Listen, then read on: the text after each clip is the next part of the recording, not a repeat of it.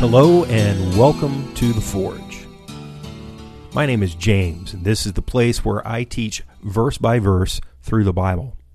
I am a retired U.S. Air Force Master Sergeant who went on to serve the Lord's church as an assistant pastor, worship leader, and youth pastor. During my time in these roles, I finished seminary and I hold a Master of Arts in Biblical Studies and a Master of Divinity. I've been involved in ministry in some form for over 25 years, and it is my hope that this podcast will be a blessing to you as I teach from God's Word, the Bible. Forge exists to serve those whom the Holy Spirit is calling into a relationship with God through His Son, Jesus Christ. And this is done through biblical teaching so that individuals understand God's forgiveness, live in its reality, and overcome the wounds caused by bondage to sin. I will always hold to the truth found in Scriptures, and a summary of my doctrinal statement is worded perfectly in the 5 solas of the Reformation. I believe Christians experience gratefulness and renewed purpose as they are encouraged by the words of life, which spring from the Bible. I pray that this podcast plays a role in God's ongoing work in your life. Don't forget to look in the show notes for links to the podcast website where you can leave a donation or leave a voice message with questions. I will be collecting questions for a future Q&A podcast. Also, please leave a review on whatever platform you are using. That and telling others about this podcast are the 2 biggest things you can do for me. Now grab your Bible and get ready for a verse-by-verse study. May God bless the reading and the hearing of His Word.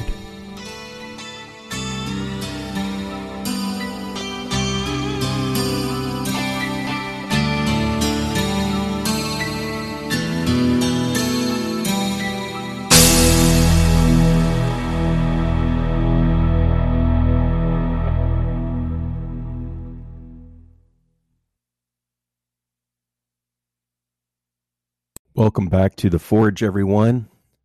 I thought I would start this episode off by touching on something that I failed to mention from our last study. If you notice back in Genesis 15:13, God made a prediction concerning the future of Abram's offspring. He tells Abram that Abram's descendants will serve another nation for 400 years. And I really don't know why I failed to mention this simple part of the narrative. I just forgot, I guess. But I will, however, offer some commentary here in an effort to be consistent with the goals of this podcast. So simply stated, this is God telling Abram that what will eventually become the nation of Israel will serve the nation of Egypt as slaves. And the careful Bible student will notice that in Exodus chapter 12, verses 40 through 41, we read that indeed Israel was a slave nation to Egypt for just a little over 400 years. Also notice that God states that the iniquity of the Amorites is not yet complete. So there seems to be a connection between this time period that Israel is going to spend in bondage to Egypt and the iniquity of the Amorites. And we see here that God knew the Amorites were in sin against God, but that it would be another 400 years before He would bring judgment upon them. And of course, that judgment comes when Israel moves into the land.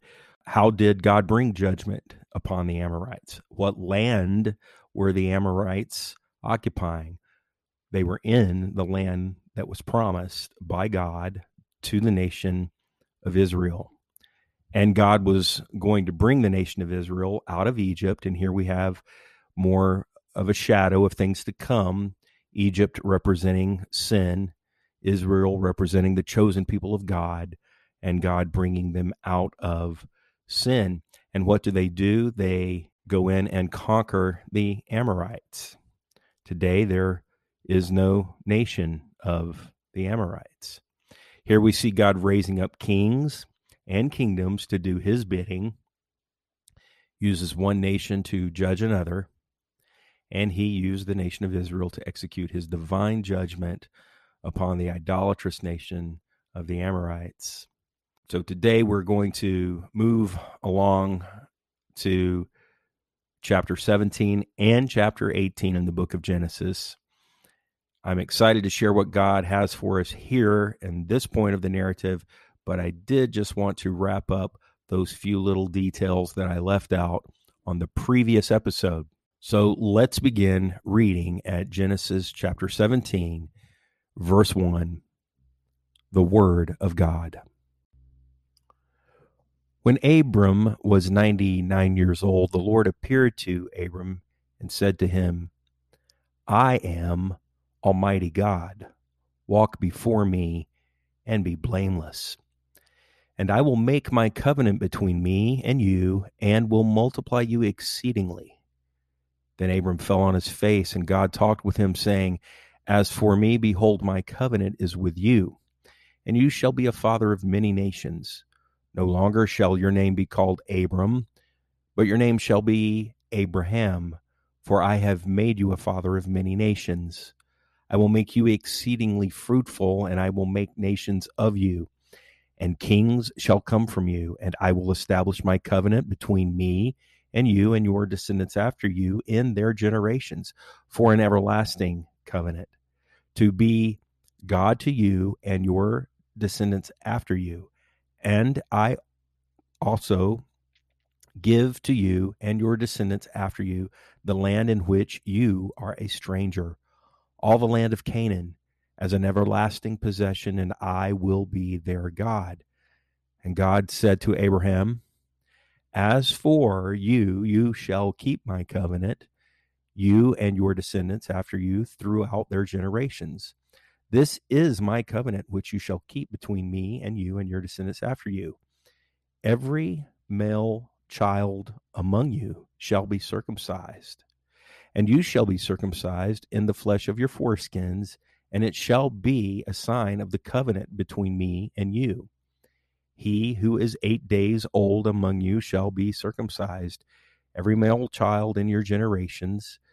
He who is born in your house or bought with money from any foreigner who is not your descendant. He who is born in your house and he who is bought with your money must be circumcised. And my covenant shall be in your flesh for an everlasting covenant. And the uncircumcised male child who is not circumcised in the flesh of his foreskin, that person shall be cut off from his people.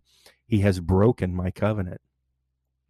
Then God said to Abraham, As for Sarai, your wife, you shall not call her name Sarai, but Sarah shall be her name.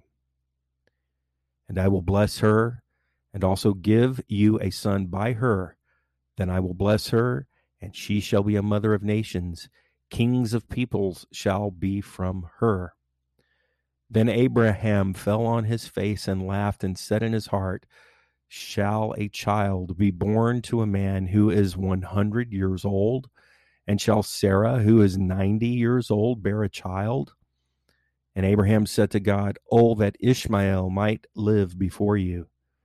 Then God said, No, Sarah, your wife, shall bear you a son, and you shall call his name Isaac. I will establish my covenant with him for an everlasting covenant, and with his descendants after him. And as for Ishmael, I have heard you. Behold, I have blessed him, and will make him fruitful, and will multiply him exceedingly. He shall beget 12 princes, and I will make him a great nation. But my covenant I will establish with Isaac, whom Sarah shall bear to you at this time next year. Then he finished talking with him, and God went up from Abraham.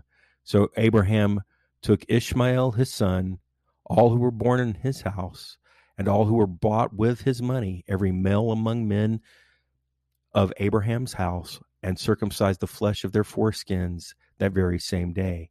as God had said to him.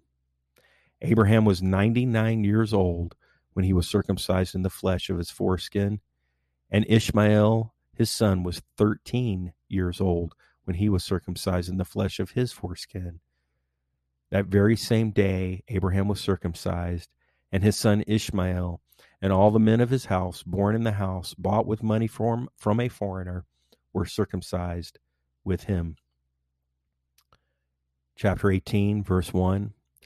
Then the Lord appeared to him by the terebinth trees of Mamre, as he was sitting in the tent door in the heat of the day. So he lifted his eyes and looked, and behold, 3 men were standing by him. And when he saw them, he ran from the tent door to meet them and bowed himself to the ground and said, My Lord, if I have found favor in your sight, do not pass by your servant. Please let a little water be brought, and wash your feet and rest yourselves under the tree. And I will bring a morsel of bread that you may refresh your hearts. After that you may pass by, inasmuch as you have come to your servant. And they said, Do as you have said. So Abraham hurried into the tent to Sarah and said, Quickly, make ready 3 measures of fine meal, knead it, and make cakes. And Abraham ran to the herd, took a tender and good calf, gave it to a young man, and he hastened to prepare it. So he took butter and milk and the calf which he had prepared, and set it before them. And he stood by them under the tree as they ate. Then they said to him, Where is Sarah, your wife? So he said, Here in the tent. And he said, I will certainly return to you according to the time of life. And behold, Sarah, your wife, shall have a son. Sarah was listening in the tent door, which was behind him. Now Abraham and Sarah were old, well advanced in age, and Sarah had passed the age of childbearing. Therefore Sarah laughed within herself, saying, After I have grown old, shall I have pleasure, my Lord being old also? And the Lord said to Abraham, Why did Sarah laugh, saying, Shall I surely bear a child, since I am old? Is anything too hard for the Lord? At the appointed time I will return to you according to the time of life, and Sarah shall have a son. But Sarah denied it, saying, I did not laugh, for she was afraid. And he said, No, but you did laugh. Then the men rose from there and looked toward Sodom. And Abraham went with them to send them on the way. And the Lord said, Shall I hide from Abraham what I am doing? Since Abraham shall surely become a great and mighty nation, and all the nations of the earth shall be blessed in him. For I have known him in order that he may command his children and his household after him, that they keep the way of the Lord, to do righteousness and justice, that the Lord may bring to Abraham what he has spoken to him. And the Lord said, Because the outcry against Sodom and Gomorrah is great, and because their sin is very grave, I will go down now and see whether they have done altogether according to the outcry against it that has come to me. And if not, I will know. Then the men turned away from there and went toward Sodom, but Abraham still stood before the Lord. And Abraham came near and said, Would you also destroy the righteous with the wicked? Suppose there are 50 righteous within the city. Would you also destroy the place and not spare it for the 50 righteous that were in it? Far be it from you to do such a thing, to slay the righteous with the wicked, so that the righteous should be as the wicked. Far be it from you. Shall not the judge of all the earth do right? So the Lord said, If I find in Sodom 50 righteous within the city, then I will spare all the place for their sakes. Then Abraham answered and said, Indeed, now I, who am but dust and ashes, have taken it upon myself to speak to the Lord. Suppose there were 5 less than 50 righteous. Would you destroy all of the city for lack of 5? So he said, If I find there 45, I will not destroy it. And he spoke to him yet again and said, Suppose there should be 40 found there. So he said, I will not do it for the sake of 40. Then he said, let not the Lord be angry, and I will speak. Suppose 30 should be found there. So he said, I will not do it if I find 30 there. And he said, indeed, now I have taken it upon myself to speak to the Lord. Suppose 20 should be found there. So he said, I will not destroy it for the sake of 20. Then he said, let not the Lord be angry, and I will speak once more. Suppose 10 should be found there. And he said, I will not destroy it for the sake of 10. So the Lord went his way as soon as he had finished speaking with Abraham, and Abraham returned to his place. The word of God. Amen. As we examine chapter 17, verses 1 through 8, we should remember that at this point in our narrative, Abram is 99 years old. Earlier this past week, I had the opportunity to examine a photo that was 111 years old. It was of a town, and you could still see some of the buildings shown in that photo standing in that town today. There were no automobiles in the photo, and it dawned on me that as I looked at this photo that everyone in that picture is now dead. My point is that that simple photograph caused me to reflect on how long 100 years can truly be. And as I stated, Abram was 99 years old at this point, and that is a very long time to be alive. And looking at that picture and preparing for this episode today, it just made me realize 99 years is a long time. That said, Abram has still not seen the fulfilled promise from God. So imagine he's 99 years old. Imagine looking at an old photograph. Imagine that God has made a promise to you, and 99 years have gone by, and you have not seen that promise yet fulfilled. But we also see something here about God in this chapter 17. God reveals himself to Abram as, and this is a phrase that you may have heard, El Shaddai, which we translate as God Almighty. And a great question to ask is, what is the significance of this modification to God's name, El Shaddai, or God Almighty? Well, I'm so glad you asked. God is here and in other places called God Almighty because this speaks of God's universal dominion. He is the king of all, everything. In fact, this phrase will show us, it'll show up again in the book of Genesis when covenants of progeny are stressed. We also find this phrase in the book of Job, which is fitting if you know the story of Job. And God tells Abram to walk before me and be blameless. We find God saying this phrase over and over again, as for me, and then later on he states, as for you. So what's going on here? God is giving the terms of the covenant relationship.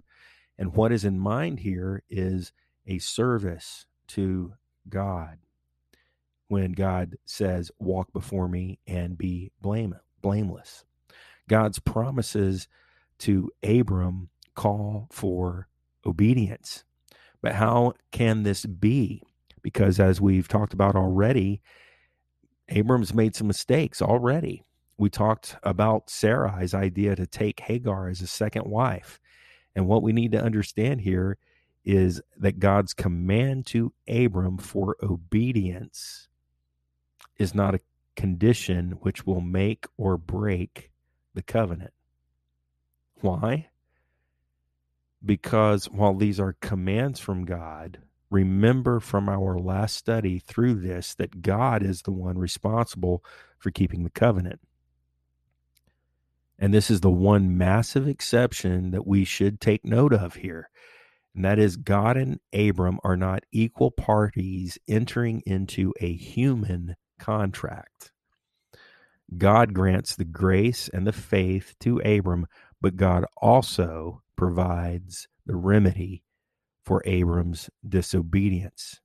Remember, it was God who walked through the split animals of the covenant. We see God keeping the covenant even when a mere human cannot. God remains faithful even when we are not. As you consider God's covenant with Abram, remember God's sovereignty in giving the covenant in the first place. Consider that this entire narrative shows us our own inability to keep the commands of God. And during this visitation, God reminds Abram of God's promises, and then something remarkable happens. God changes Abram's name to Abraham. Now, remember, Abram means exalted father, but Abraham means father of a multitude or father of many. So moving on, we read verses 9 through 14, and God gives a sign of the covenant, which is circumcision.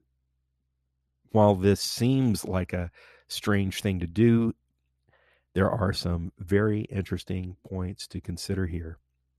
And here's another quote from Dr. Morris. All this was done on the same day God had spoken to him. This required a particular act of faith on Abraham's part, since it no doubt incapacitated the males in his community for several days, thus leaving his home and his possessions with no protection at all save God. One can imagine there may have been a great many questions from his household that day, and quite possibly some resistance. Nevertheless, finally, all submitted, and this in itself must have been a testimony to the effectiveness of Abraham's influence and the esteem in his own household. By this time, at least everyone knew that God was with Abraham, and if this was what God asked of them, they, along with Abraham, would obey.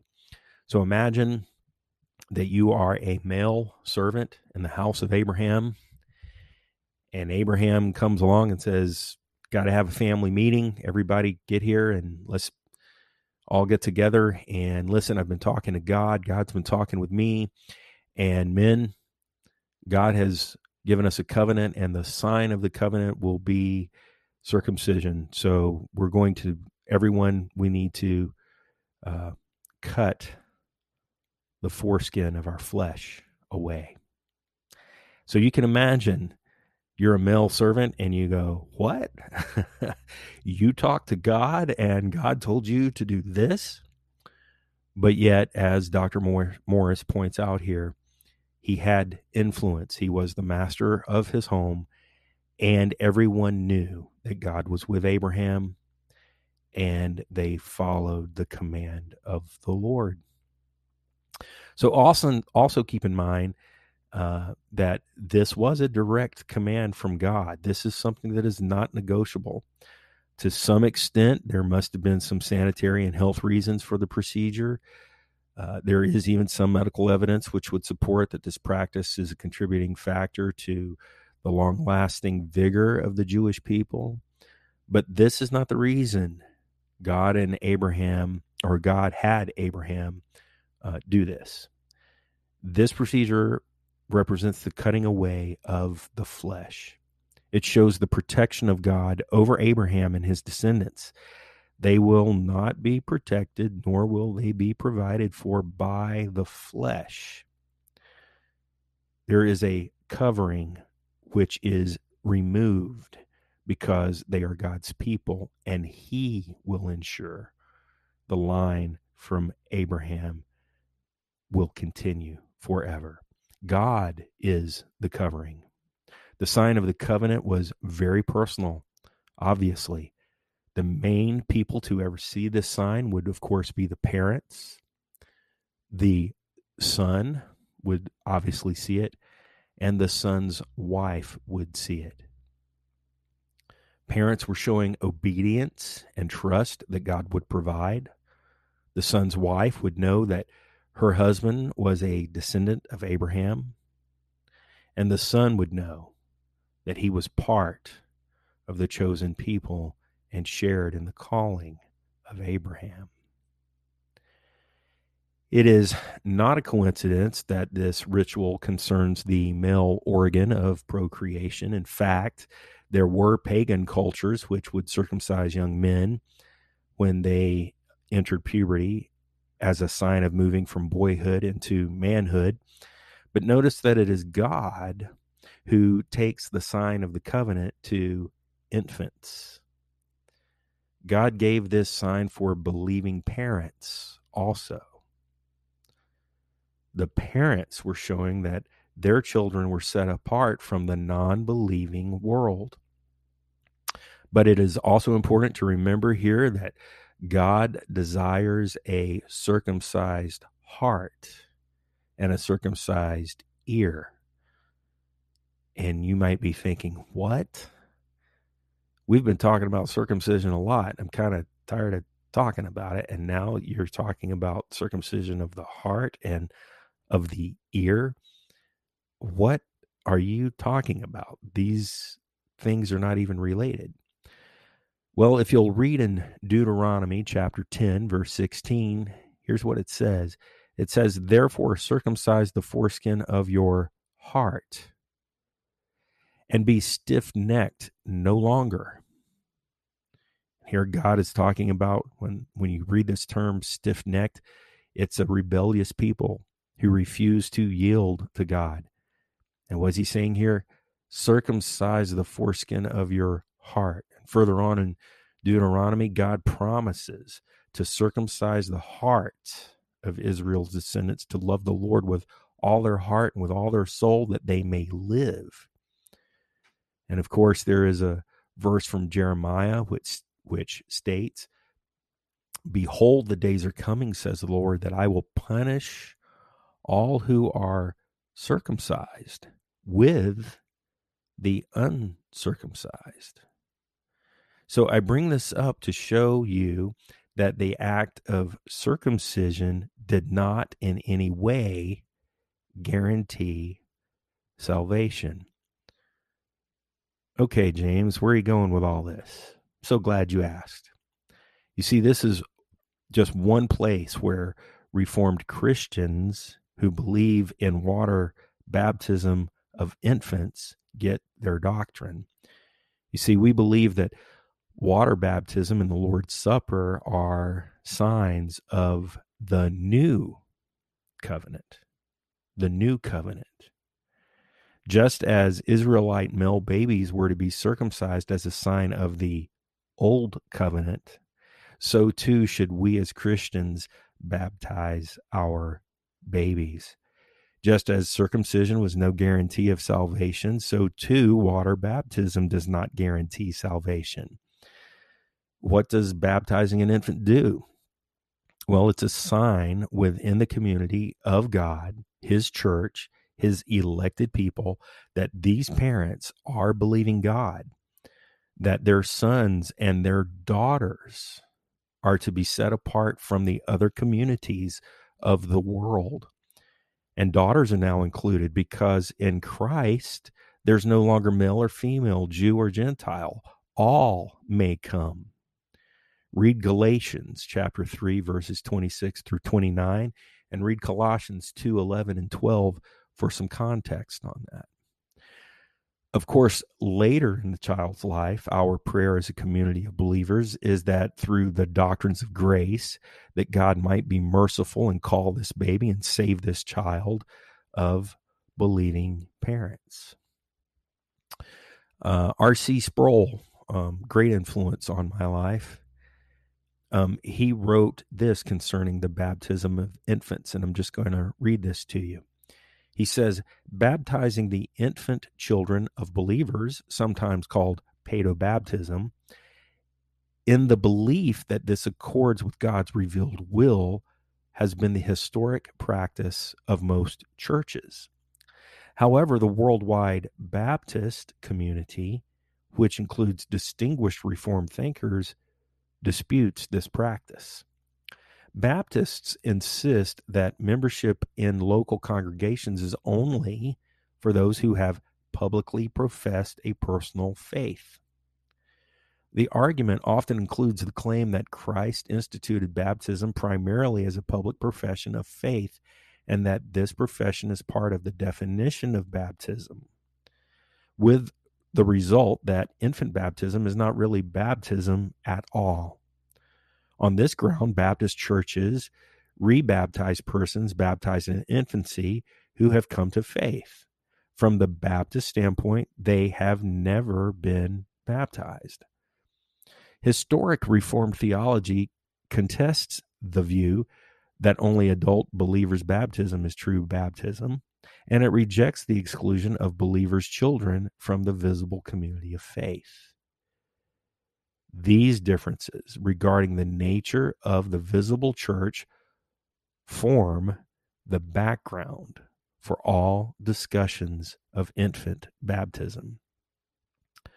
The practice of infant baptism is neither prescribed nor forbidden in the New Testament, nor is it explicitly illustrated, though some argue that the New Testament practice of household baptisms probably included infants and small children.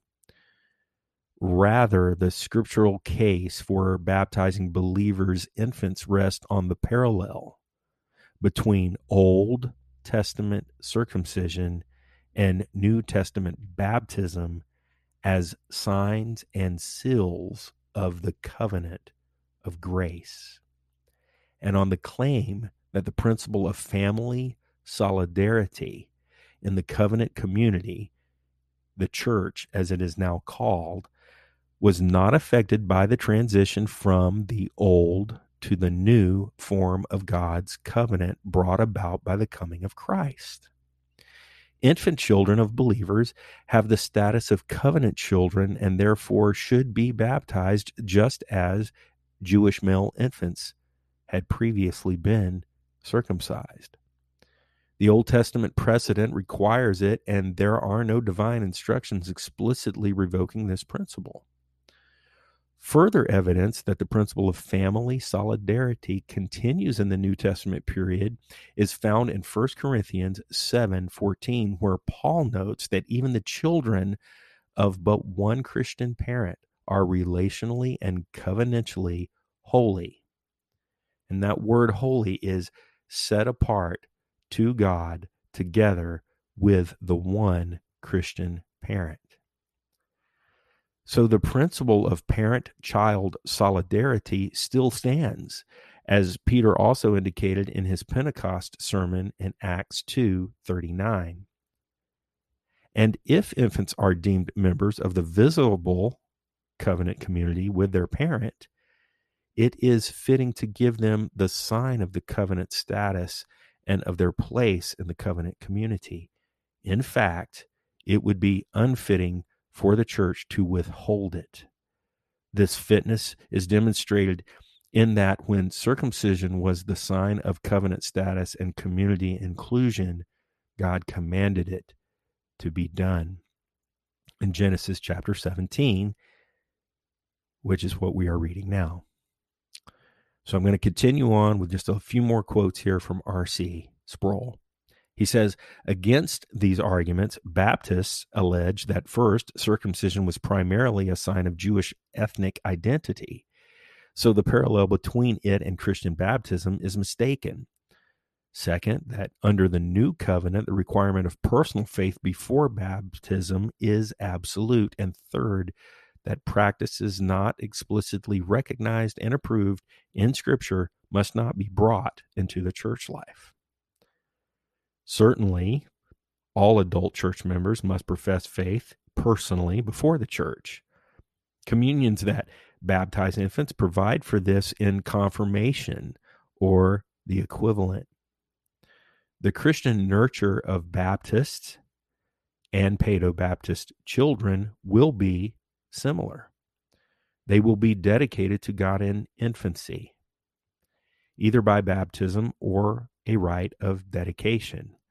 They will be brought up to live for the Lord and led to the point of publicly professing faith in confirmation or water baptism. After this, they will enjoy full communicant status. The ongoing debate is not about nurture, but about God's way of defining the church. It is sometimes said that infant baptism leads to false presumption that the rite by itself guarantees the child's salvation. In the absence of biblical instruction on its meaning, this unfortunate misconception is possible. But it should be remembered that such a misunderstanding is equally possible in the case of an adult believer's baptism. And that ends my quotations from R.C. Sproul. So here we are in the book of Genesis, and I would imagine that you had never thought that a study in Genesis would lead to a discussion on paedobaptism. And we will move on to verses 15 through 27. But I would like to just conclude this portion of the study with something R.C. Sproul brought out in that quote that I just read to you. If you were baptized as an infant in some form of Christian baptism, do not mistake this as a means of salvation. And likewise, if you were baptized as an adult, thinking that you were working your way towards salvation, that you've done a good deed now, you also have the wrong idea. And remember, as I pointed out earlier, God is looking for the condition of the heart. Where is your heart? Does God's new covenant mean anything to your heart? So now let's move on to verses 15 through 27. We find yet another name change. God now changes Sarai's name to Sarah. And Sarah means princess. But this is not a huge change from Sarai, to be honest. It's a variant of the name which has the same meaning. So why the change? Well, the name Sarai points to her birth. It is looking backward in time. But this slight change in pronunciation to Sarah looks forward in time to the promise of God. It is fitting for her name to be princess, since nations and kings will come from her. And twice God said he would bless Sarah. God's promises to Sarah become true. There are 3 nations in the Bible which can be traced back to Abraham and Sarah: Judah, Israel, and Edom. God blesses Ishmael too, but he reminds Abraham that the covenant is with Abraham, Sarah, and their son, Isaac. And of course, Isaac means laughter. I want you to notice here that Abraham was filled with joy and he laughed at God's promise of a son.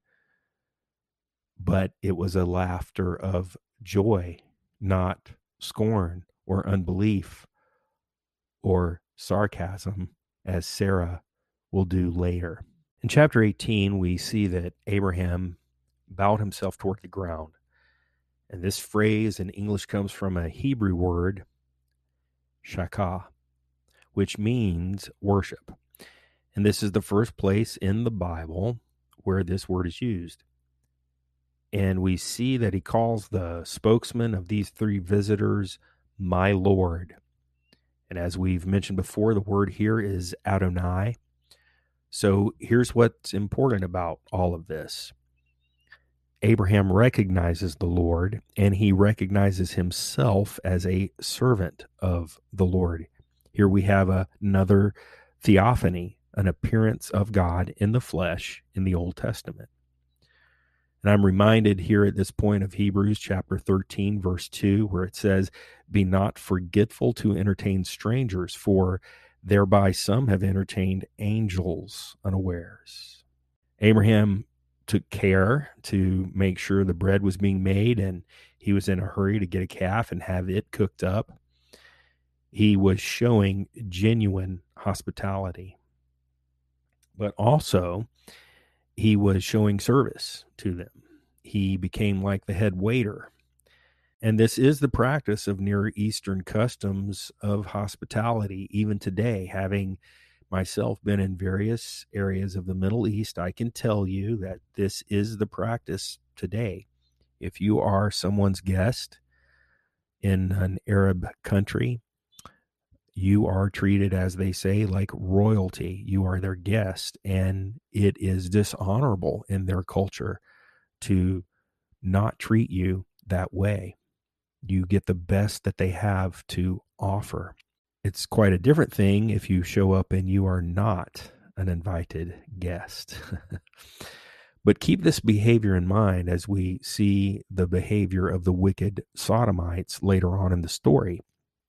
Now imagine as Abraham waits, almost as if he's waiting tables. They've washed their feet. They've had the bread and the butter prepared, and now the meat is prepared, and they are relaxing and eating and being refreshed. But Abraham is waiting for something. You know, he had to be wondering, are they bringing me the good news of a promised son? So look at verses 9 through 15. We see that the Lord himself promises that now is the time. Now is the time, and Sarah would become pregnant. And there's this phrase, Sarah had passed the age of childbearing. You know, this could be translated another way. Sarah no longer experienced the cycle of women. And God would have to regenerate her reproductive system. She was 90 years old after all. And take note of Sarah's laugh here. She laughs, but hers was not a laugh of joy at the promise of God, but it was a cynical laugh. And like so many of us, when we are caught doing something that we should not be doing, what do? We deny it. And Sarah denies it. She lies. She says, I didn't laugh. But look, the Lord knew her heart.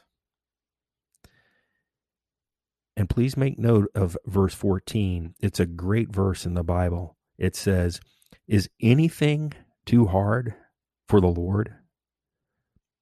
Is anything too hard for the Lord? So moving on to verses 16 through 22, this shows us that the Lord stays behind, but the angels head towards Sodom and Gomorrah. These cities had heard the testimony of the one true and living God from Melchizedek. No doubt they had heard it from Lot, and they had personally seen the salvation of the Lord through the rescue, remember, that Abraham performed when the kings of the east came in. Yet they were increasingly wicked in the sight of God. Having enjoyed his blessings and his deliverance from their enemies, they rejected God's truth. Does this sound like a nation that you might know of today? Or nations, plural? Those who have enjoyed the blessings and the deliverance of God, yet they deny and reject him and his truth. And someone may ask, well, listen, if God knows all things and he's everywhere all the time, like you Christians claim that he is, then why did he go down to Sodom? What's the whole idea of going down to Sodom? Well, we must remember that God has promised at this point that Abraham would be the father of a great nation, and this nation would bless the entire earth. Even the Gentiles are going to be blessed because of Abraham. And such a great nation would have to know and they would have to practice justice. They're going to have to learn justice, how to be a judge, how to execute justice. And this lesson in justice, it must begin with Abraham. Why? Because he is the beginning of the nation. So Abraham would see and he would learn of the justice of God, and he would learn it firsthand. And this is something that many Christians do not like to emphasize when we talk about our saving and our covenant keeping God. Sure, we want to talk about grace and we want to talk about love and mercy. And we should talk about these things because our God is a God of all those things. However, keep this in mind. His character is holy. And if we're going to remain consistent in our view of him, we must also recognize his justice. He is a just God, and he is perfect in his justice. Friends, anything less than this is not God. You need to understand that. If you don't like this part of God, if you don't like this part of his attributes, his holy character, then you are creating a God in your image. You need to take the whole picture. Yes, there is mercy. Yes, there is love. There is grace. But there is also justice. There is also wrath. Just as these two ancient cities, Sodom and Gomorrah, had the testimony of what was true and what was righteous, so has America. We've had the good news proclaimed throughout this nation, and unfortunately, on the whole, we have rejected it. And the current moral collapse of our country is the expected result of a people that have rejected God. His word has been rejected. His only son has been rejected. And just as Abraham stays in the presence of the Lord to make intercession, so must we as Christians continue to pray for our nation and pray for those we love. Pray for your president. Pray for those in leadership. Pray for the House and the Senate. And then pray also for your local government, your state government, your county government. God is the one who is sovereign. God is the one who can change someone's heart. And we are commanded to pray for those in authority. I didn't say you had to agree with them, but you need to pray for them. Pray that God would be merciful. Pray that God would grant wisdom. Pray that God might take out the heart of stone and replace it with a heart of flesh. And pray that God would reveal those things done in secret. Pray for mercy and grace. Notice that God states of Abraham, he says, I have known him. Now that's what it says in the New King James and in the Old King James. There's a Hebrew word there that is translated as known or know. I know him or I have known him. But in the New American Standard Bible and in the English Standard Version, that same word in Hebrew is translated chosen. I have chosen him. God saying, I have chosen Abraham. The idea conveyed here in the Hebrew word is that God chose Abraham in love. God knows and has chosen Abraham in love. So we see God's great love for his elected people, those whom he has known. And the purpose of his election is that God will have a people who will walk before him in holiness and in righteousness. Remember, he said to Abram, walk before me and be blameless. But not only here, but in other places throughout the stories of the prophets, you see that God so loved his prophets that he does not hide from them what he intends to do. And it's the same here with Abraham. Though Abraham is often not thought of in this way, he was a prophet. Also, like other prophets, Abraham intercedes for the people. And Abraham intercedes not only for Lot and his family, but for the occupants of the cities. No doubt Abraham knew some of them and had even rescued them years earlier. And we watch as the numbers go down and down and down as Abraham continues to plead the case before God. Notice that God is so merciful that he states he will not destroy the cities, even if only 10 are found to serve him. And this tells us many things about God. First, it tells us that he is merciful. Second, we see that he responds to our prayers. Abraham is communicating with God at this point. He is, in a certain way, like I said, pleading his case before God. And notice that God listens and he reasons with Abraham. There's a lesson to be learned here about justice. Even though God is listening, even though God is merciful, and he is reasoning with Abraham, remember, God will not grant the requests of Abraham if those requests violate God's holiness and his justice. And third, notice that a tiny minority of people could do something really great. Even a small number of people that are obedient to God, that's enough for God to use. That is enough for God to save the entire city. God would save that whole city for the sake of 10. Fourth, we see that we can learn something from Abraham's prayer. While he is being persistent in his prayer, he's not being presumptuous. So we can be persistent without presumption. What do I mean by that? Well, he is reverent, and we should model our prayers and our requests after Abraham. Of course, we do have the model of the Lord's Prayer, but notice here how reverent Abraham is. He is appealing to God's righteous character. He's appealing to his loving kindness, but he's also pairing that with a very reverent, respectful, specific request. And this is the model that we should use. We've all heard people say things referring to God as the man upstairs, or my friend, or I know somebody in high places. Friends, be careful.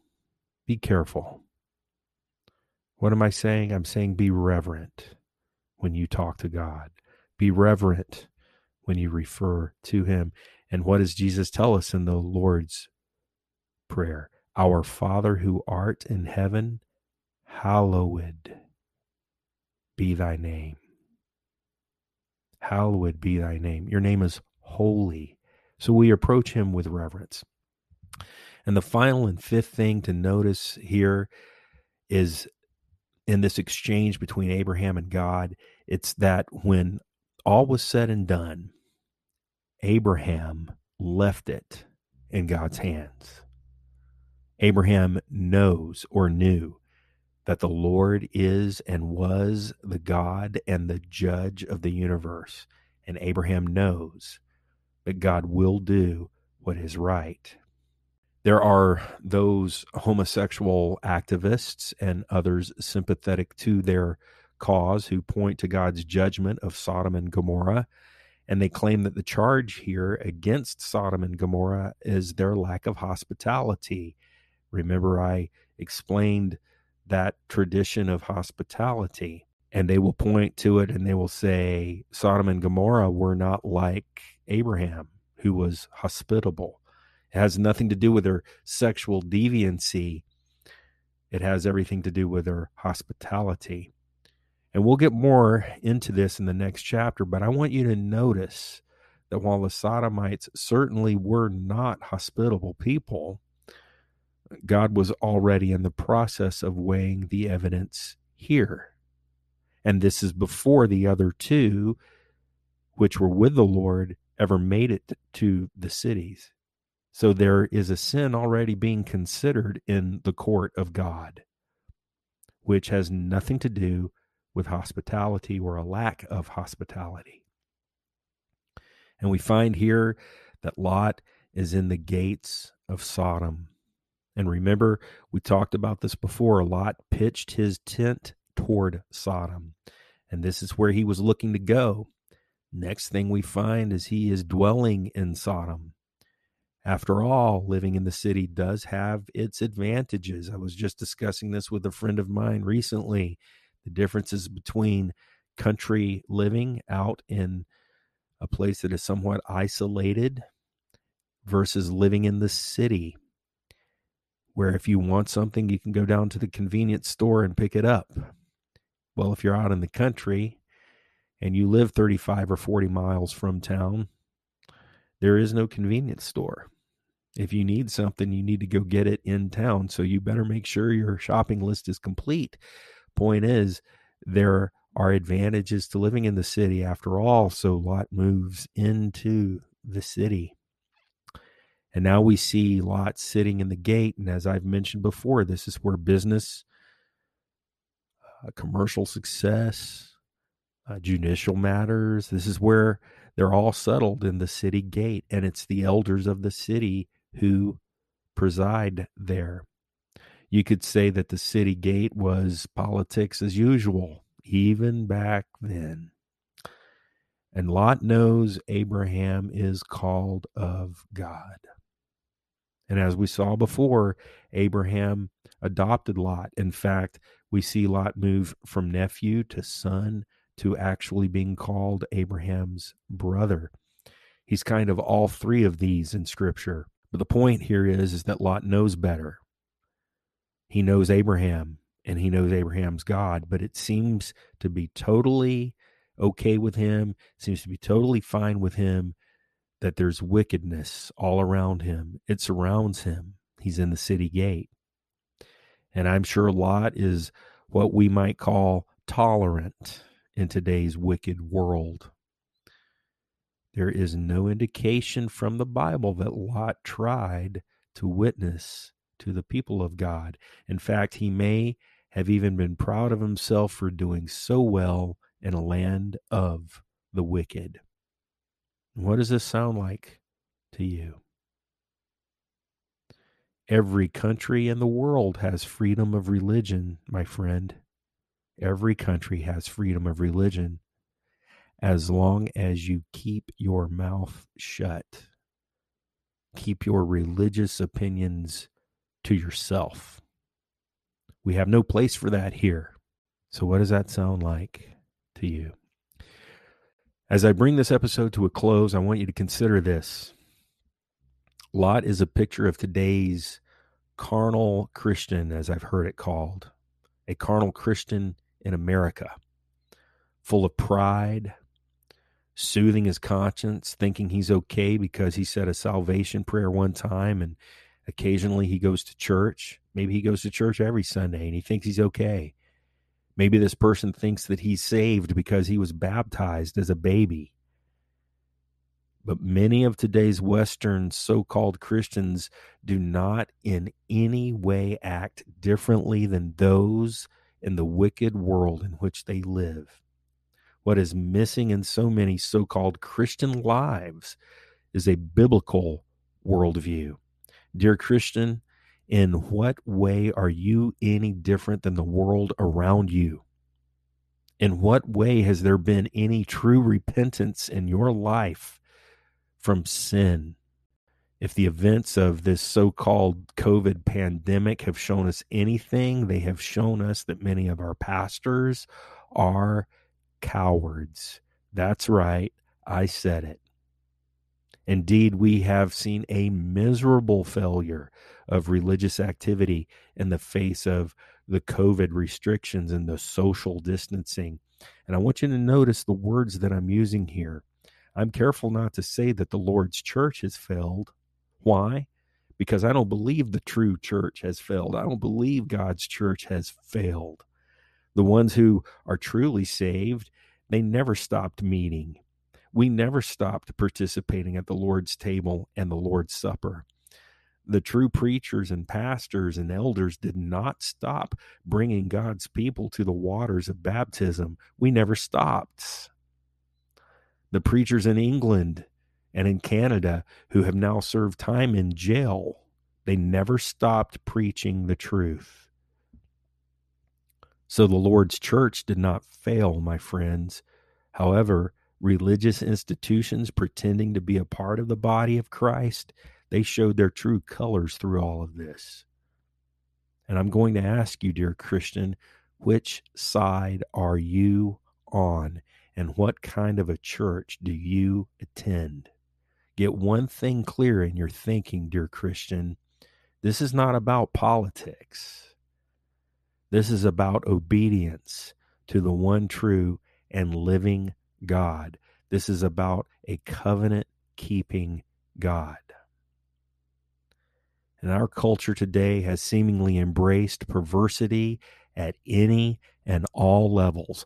Last week, I received an email coupon from one of my favorite fast food restaurants. And this chain of stores has evidently gone fully woke. If you don't know what woke is, go look it up. Fully woke. They have named their food items after drag queens. And I didn't know this, but apparently there are drag queens who evidently enjoy some kind of celebrity. Since I know almost nothing about pop culture, I was not aware of such things. But I'll tell you what I did. I bowed my head and I said out loud, God, help us. The entire month of June is set aside as Pride Month in a celebration of all things sexually perverse. And friends, calling June Pride Month is very appropriate. It is very appropriate. Why? Because it's our pride that tells us that we can thumb our nose at God. It's our pride that rejects his compliment for us and desires sexual activity with a mirror image of self. Do you understand that? Homosexuality is the height of self-worship. And as a culture, we seem to think that God will not destroy us as he destroyed Sodom and Gomorrah. We need to remember that God does not change in his holy character. His holy attributes do not change. God's truth is not subject to a vote. Indeed, God's truth is the only truth there is. So I'll leave you with this. Take a lesson from the book of Genesis. God is not mocked. While he is faithful to his own, he is just. While he is merciful, he does not hold the guilty blameless.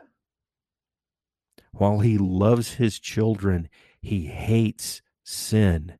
And the Bible tells us in Psalm chapter 7 that God is a just judge and he is angry with the wicked every day. Perhaps you've heard that God loves the sinner and he hates the sin. Listen to me, friends. This is not in the Bible anywhere. Show me that in the scriptures. You will not find it. Now, God certainly does love sinners. He loves me and he saved me and I'm a sinner. But let me ask you a question. If God only hates the sin, then why is it that the unrepentant sinner goes to hell? Make no mistake, the unrepentant sinner has the wrath of God abiding on them. And the difference is that some sinners repent and come to Christ. The wicked do not. Why did Christ go to the cross? If you want to see what God thinks of sin, look upon the cross of Christ. There, he who knew no sin became sin for us. That is the wrath of God coming down on the one who rejects Christ. You want to see what it looks like look at the cross. So as I have stated before, your only hope to avoid the righteous and just wrath of the living God and the judge of all is to come to Christ now. Call upon him now. Surrender your life to him now. Come to Christ and be made clean. With that, I will close out this episode. Genesis chapter 19 is next. I'll talk to you.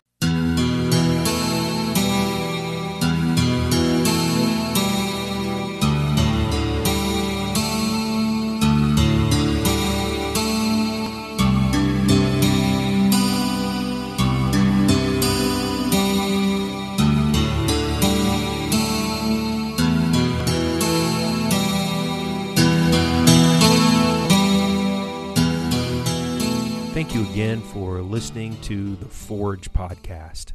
And don't forget to leave a review with comments. Let me hear from you. Leave a voice message through the link.